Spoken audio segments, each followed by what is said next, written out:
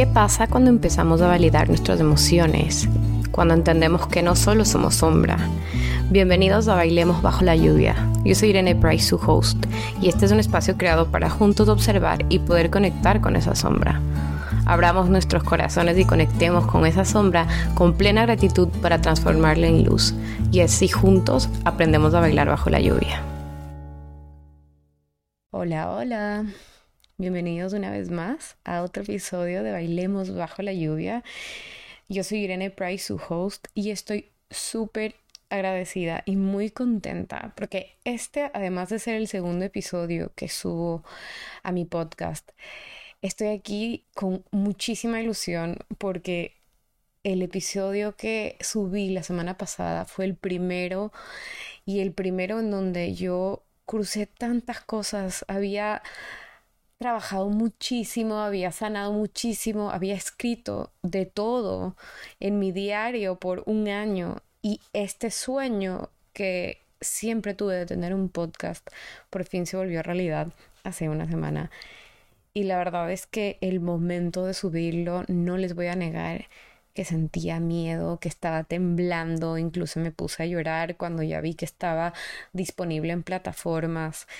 Porque claro, es una forma de, tú estás exponiéndote, expresando tus sentimientos, sacando todo lo que tú tienes dentro y tengo que estar abierta que a no todo el mundo le va a gustar, como I'm not everyone's cup of tea y está bien.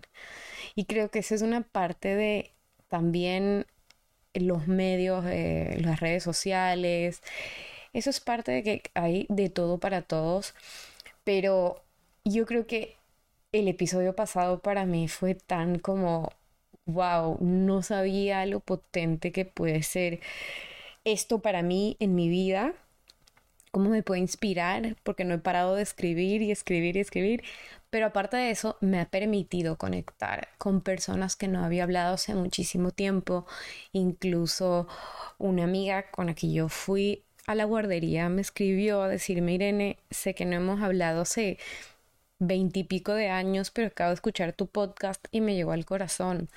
También otra persona me escribió y me dijo, hablaste de corazón a corazón y no saben la felicidad y la gratitud que siento de que me hayan acompañado en este proceso, de que estuvieron ahí para mí, para dar este paso y seguir inspirándome para compartir con ustedes un poquito más. Así que con el corazón que me explota y con toda la felicidad del mundo, este episodio se llama Escribir para Sanar. Y es increíble porque hace un año, cuando yo empecé este proceso, incluso puedo decir un poquito más, 1 año y medio, llevo escribiendo en mi diario. Y yo me acuerdo, toda la vida he ido a psicólogos, y me acuerdo psicólogos y leyendo muchísimo también de la terapia de escribir, y yo pues a veces decía, ay, no creo que esto va a servir, esto no es para mí, yo no sé si a lo mejor, y juzgaba demasiado en vez de darle una oportunidad. Y creo que ese es un problema súper grave de los seres humanos, de siempre nos quejamos antes de hacer algo o antes de saber el resultado, o decimos, por ejemplo, estás manejando a algún lado y estás tarde por llegar y dices, ya no va a llegar. ¿Cómo sabes? Y eso es lo mismo que me pasó con la escritura. Yo nunca voy a poder sanar porque la escritura no es para mí. Pero ¿cómo sabes si no lo has intentado? Y esto me acuerda mucho de mi madre porque mi mamá siempre me decía cuando yo estaba aburrida de chiquita, anda, lee un libro. Y no saben la rabia que me daba porque yo decía, no me gusta leer, pero ¿cómo me está diciendo si estoy aburrida que vaya a leer un libro?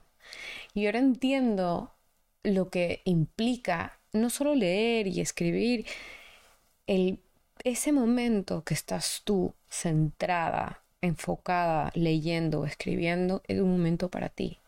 Es un momento de reflexión, un momento de conexión, un momento de ponerte una pausa en tu día a día. Nosotros somos como unos robots y esa es la forma que me expreso yo porque es la realidad.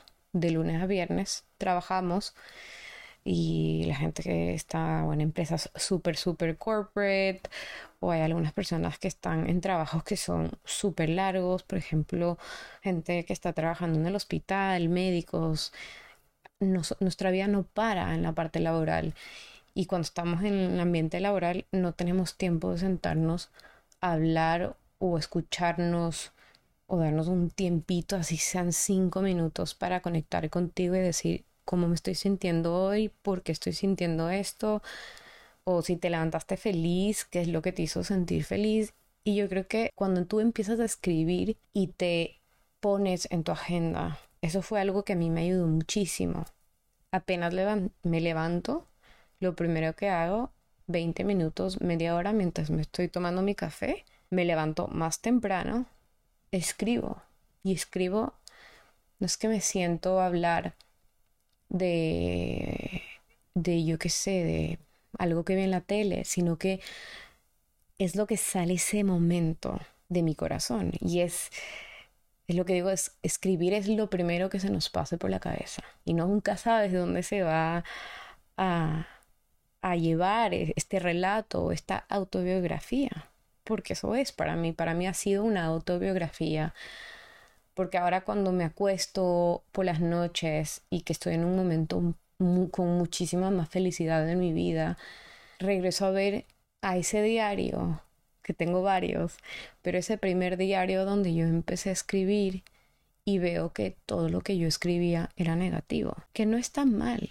Nosotros también, o sea, no somos perfectos, y yo creo que tenemos que dejar esta importancia que le damos a la perfección. Pero cuando yo leo ese diario digo cómo he crecido, y me siento muy orgullosa de mí misma, de haber pasado por todo eso y haber escrito tantas cosas, porque ahora cuando leo eso doy gracias por lo que soy ahora y doy gracias por lo que tengo en este momento. El otro día que hablaba con una amiga que está empezando también este proceso de empezar a escribir sus emociones, ella me decía, es que no me gusta mi letra. Y yo, no importa. Es que, ¿qué pasa si escribo algo y sale mal? Y yo, el primer consejo que le di es, escribe lo primero que sale de la cabeza. No borres, no taches y no te detengas. Porque cuando tú dejas fluir estas ideas libremente, sin interrupción de juicios, de moral, de vergüenza o lógica, empiezas a expresar, y es una forma como de ejercicio de expresión, tus pensamientos y sentimientos de una forma única. Y ella me decía, tienes toda la razón. O sea, ella se estaba juzgando antes de tiempo de que tenía mala letra, y por esa razón se estaba limitando a escribir sus sentimientos o lo que pensaba. Y yo creo que esto es muy importante porque no le damos el valor agregado o la gratitud suficiente al hecho de poder escribir y poder comunicarnos de esa manera. Y yo creo que es algo que sí, lo aprendemos en el colegio, desde chiquitos. Todas las mamás se emocionan cuando su hijo empieza a escribir o su hija empieza a escribir por primera vez. Pero es un acto tan bonito porque te permite trabajar en ti, te permite concentrarte, también ayuda muchísimo porque requiere un alto nivel de coordinación hemisférica, que esto ayuda también a la integración del movimiento, del tacto, de las ideas, y te ayuda a plasmar tus ideas en un soporte físico. Y una vez que ya tienes el soporte físico, organizas tus ideas para poder plasmarlas. Y eso es lo que yo hice cuando empecé a pensar en este podcast, en crear esto, en sacar algo muy personal, pero a la vez con ilusión de que las cosas que yo hablo por este medio le llegue al corazón a alguien y le inspire. Creo que mucha gente me ha preguntado también hasta ahora como, ok, ya estás escribiendo para sanar, has escrito, ya sanaste. Yo creo que nunca dejamos de sanar. Todos los días nos pasan cosas. La vida, como lo dije anteriormente, no es una línea recta, no es estable al 100%. Tenemos altos y bajos en todo momento de nuestras vidas, incluso dentro de tu día a día. Te levantas por la mañana, Si estás cansado, a lo mejor con la energía un poco bajita porque no dormiste bien, o si dormiste perfecto, te levantaste con toda la ilusión, fuiste a hacer deporte, pero por la tarde empieza a bajar esa misma energía que tenías. Entonces vienen las preocupaciones o llegas a la oficina a ver los correos y todo. Entonces yo creo que esta manera de organizarte te ayuda a ser más eficiente. Y por ejemplo, yo, y sé que ahorita me quedo pensando porque es que a veces quiero decir tantas cosas para poder expresarles, y Oli me está mirando en este momento como mamá, ¿por qué estás hablando tanto? Pero para mí ha sido súper importante llevar un diario y tener este diario al lado de mi cama para escribir de mí. Tengo también otro diario y yo creo que también esto ya es porque me siento súper cómoda. Ya pasé por la etapa del miedo, de la crítica, de los juicios, de la vergüenza que nos pasa absolutamente a todos y es algo súper humano y natural. Pero tengo un diario en donde yo escribo lo que pienso, incluso sí, digo cosas negativas, pero siempre intento por lo menos poner 5 cosas positivas de lo que estoy agradecida de ese día. Y ahora cuando veo ese diario de las últimas páginas del último mes, las cosas por las que estoy agradecida, en este momento, el otro día lo leí, en verdad sentí, me llegó al corazón, fue gracias porque hoy abrí los ojos y pude respirar. Y cuando lo leí dije, a ver, ¿qué sentía en ese momento? Estaba. Y solo era un qué hermoso poder levantarme y estar aquí. Y el simple acto de tener una gratitud por algo que hacemos y nos pasa todos los días me llenó muchísimo de emoción. Me llenó el corazón un montón. Y incluso ayer me pasó cuando me levanté, escribí en mi diario, y es primera vez, creo que en muchísimo tiempo, que llevo viviendo lejos de mi país, donde yo puedo decir que estoy muy feliz de donde estoy viviendo. Siento que mi casa tiene una energía muy bonita. Estoy feliz, la cuido. Si la gente que me está escuchando me conoce, saben cómo soy de cuidadosa y amorosa con mi casa en general. Pero ayer escribí en mi diario y digo, gracias porque me puedo permitir sentarme a tomar un café en mi sala y pensar en todas las cosas bonitas que me han pasado en este tiempo.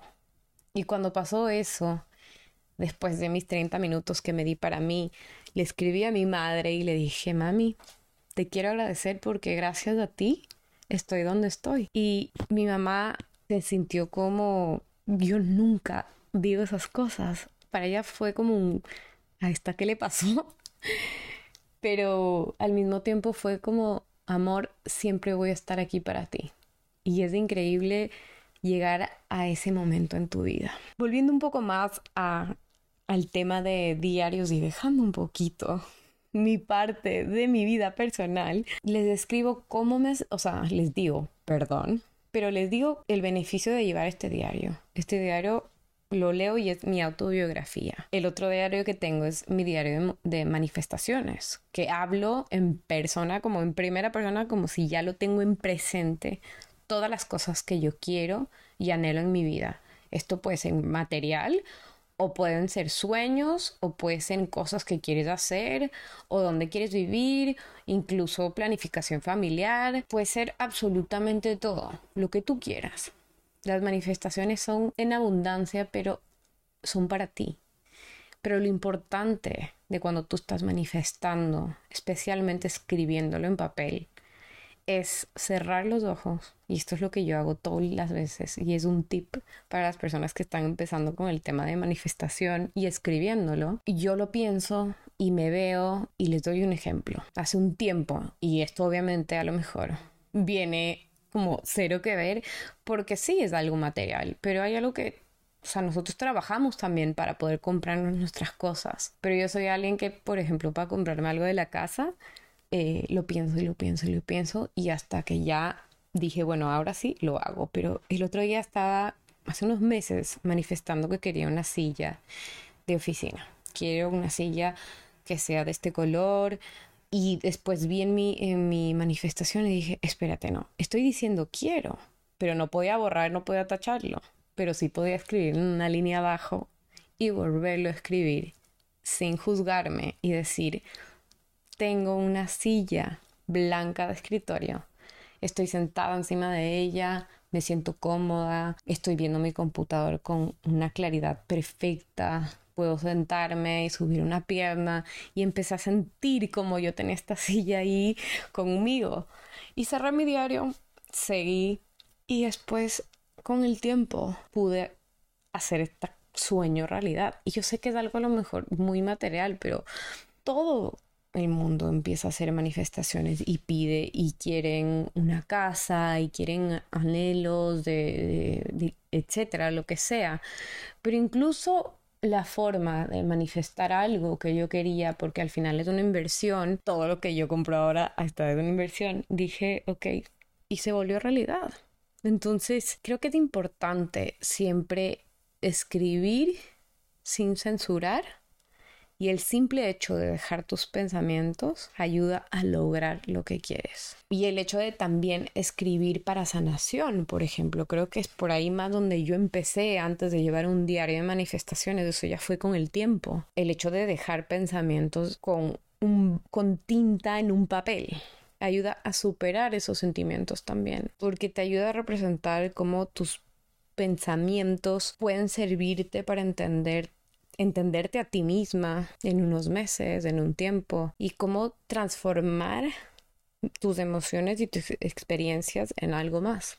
Y por eso a mí me encanta regresar a leer diarios anteriores, incluso hace 2 semanas, porque como todo cambia a nuestro alrededor y hay tantas cosas que nosotros podemos sentir, y pues a lo mejor un día que sientes que esto es el fin del mundo, después en una semana cuando lo lees dices, no era el fin del mundo, no era tan grave. Nos pasan a tantas personas esto. Y creo que ayuda tanto a que empieces a ver la vida de una manera muy distinta. Creo que es importante enfocarte en lo que quieres y no lo que quieres evitar. Y siempre pensar que hablar y escribir con positivismo también te ayuda a traer abundancia a tu vida. Yo creo que en este proceso de sanación, y creo que muchísimas personas que están escuchando, incluso cuando me meto a redes sociales veo más, a lo mejor el algoritmo también está viendo lo que yo estoy, lo que estoy pensando y estoy consumiendo en mi teléfono y etcétera, pero o Alexa me oye. Pero yo creo que mientras más ves cosas positivas, lees cosas positivas, escribes cosas positivas, es lo que atraes en tu vida. Y creo que esto le puede pasar a muchas personas también. Yo no sé, yo creo que es algo que puede beneficiar a cualquiera. Me encantaría saber de ustedes, o sea, qué piensan de escribir para sanar, qué sienten cuando escriben. Me lo pueden comentar.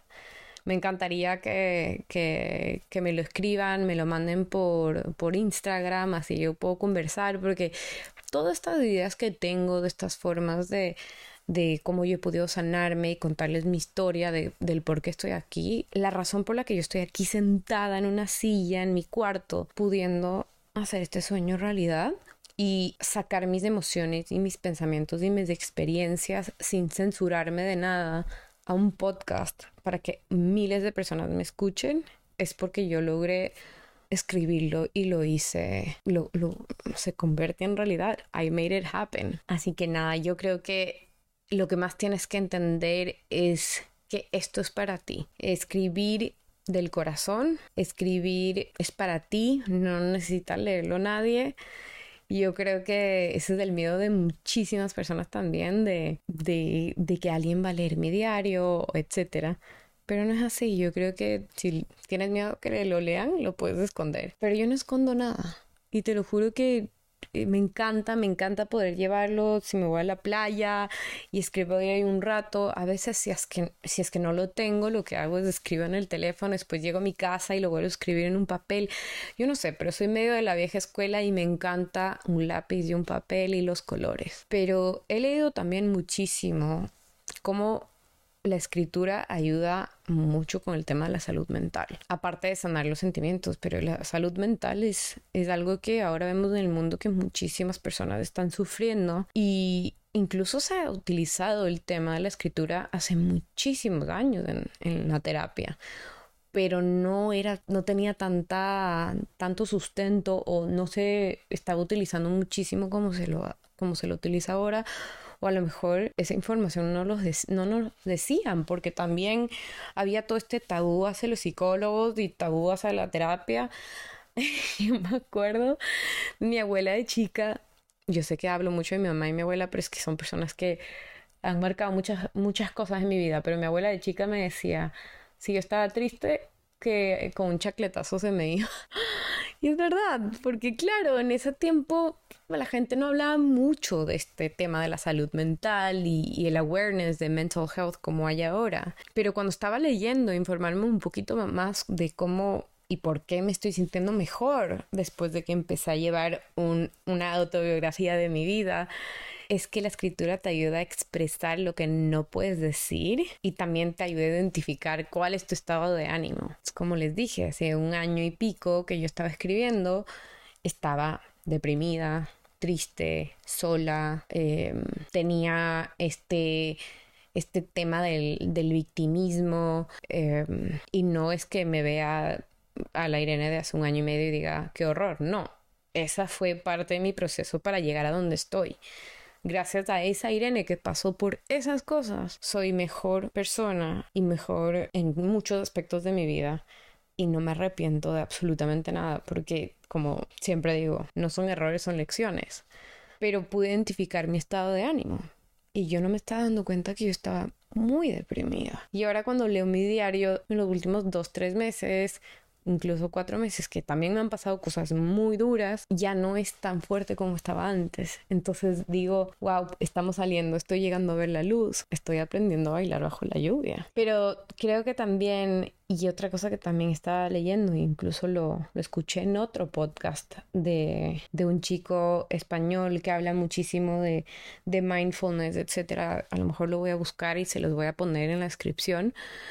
Pero esta práctica de la escritura también te ayuda, y es una forma como de expresión del arte, que te ayuda a identificar razones de tus comportamientos. Cuando leí eso dije, ok, voy.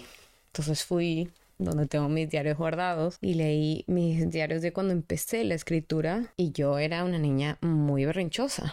O sea, era una chica que no sé, yo creo que no tenía gratitud por nada en la vida.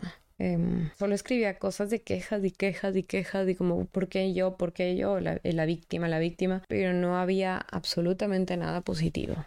Entonces creo que ahí pude conocer por qué yo tenía ciertos comportamientos que también creo que eran con la edad, pero por qué tenía esos comportamientos de esa manera. Pero más que nada creo que el punto más grande de este tema y por qué quise que este sea mi segundo episodio, uno, es porque me llevo a estar donde estoy ahora, como lo dije antes. Se ha vuelto parte de mi desarrollo y de mi disciplina porque es un compromiso conmigo misma. Me he vuelto mucho más fuerte. Siento que cargo menos de equipaje, y yo digo, este equipaje pesado que a veces tienes en el pecho o en la espalda, porque el estrés obviamente afecta a muchos lados de tu cuerpo. Acuérdense que los pensamientos y más que nada nuestro cerebro es la máquina más potente del mundo, porque te pueden llevar a muchísimos lados de tu vida. Y eso va a ser como otro tema de otro episodio, porque ya medio lo tengo desarrollado, pero sí, o sea, si tú estás mal interiormente, no puedes estar bien con absolutamente nadie. Entonces, entender tus sentimientos, escribirlos, leerlos y leerlos nuevamente y no juzgarte, entender tus comportamientos, entender si tienes patrones o por ejemplo, cosas de tu familia o traumas, te ayuda mucho más a poder llegar y decir quiero cambiar, y ver la vida de una manera distinta. Así que más que nada ustedes, creo que me encantaría que me cuenten si ustedes son personas que han empezado a escribir o no, pero quiero que se lleven esta información que les dije de escribir para sanar en su corazón, y que lo piensen y lo mediten, y tengan un diálogo con ustedes mismos y digan, a ver, ¿qué parte de mi vida no me está funcionando? voy a empezar a escribir para ver y poder identificarlos.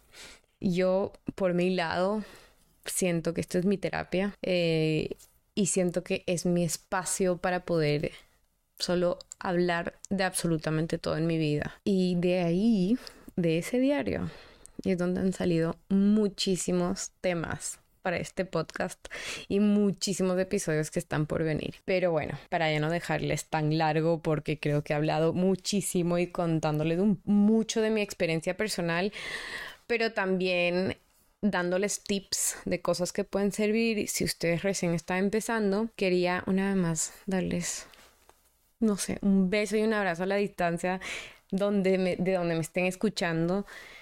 Gracias por estar aquí, gracias por estar en este camino conmigo, gracias por todas las palabras lindas que me dijeron en mi primer episodio y espero que se lleven este episodio y lo tomen con mucho positivismo, como una forma de, tengo una oportunidad para hacerlo, háganlo por ustedes. Y nada, yo ahora estoy con Oli al lado y estoy lista para irme a dormir, pero quería dejarles este nuevo episodio montado antes de hacerlo y aquí seguimos y vamos por más. Así que nos vemos en el siguiente episodio, chicos. Les mando un beso gigante y nos vemos en el siguiente episodio de Bailemos Bajo la Lluvia.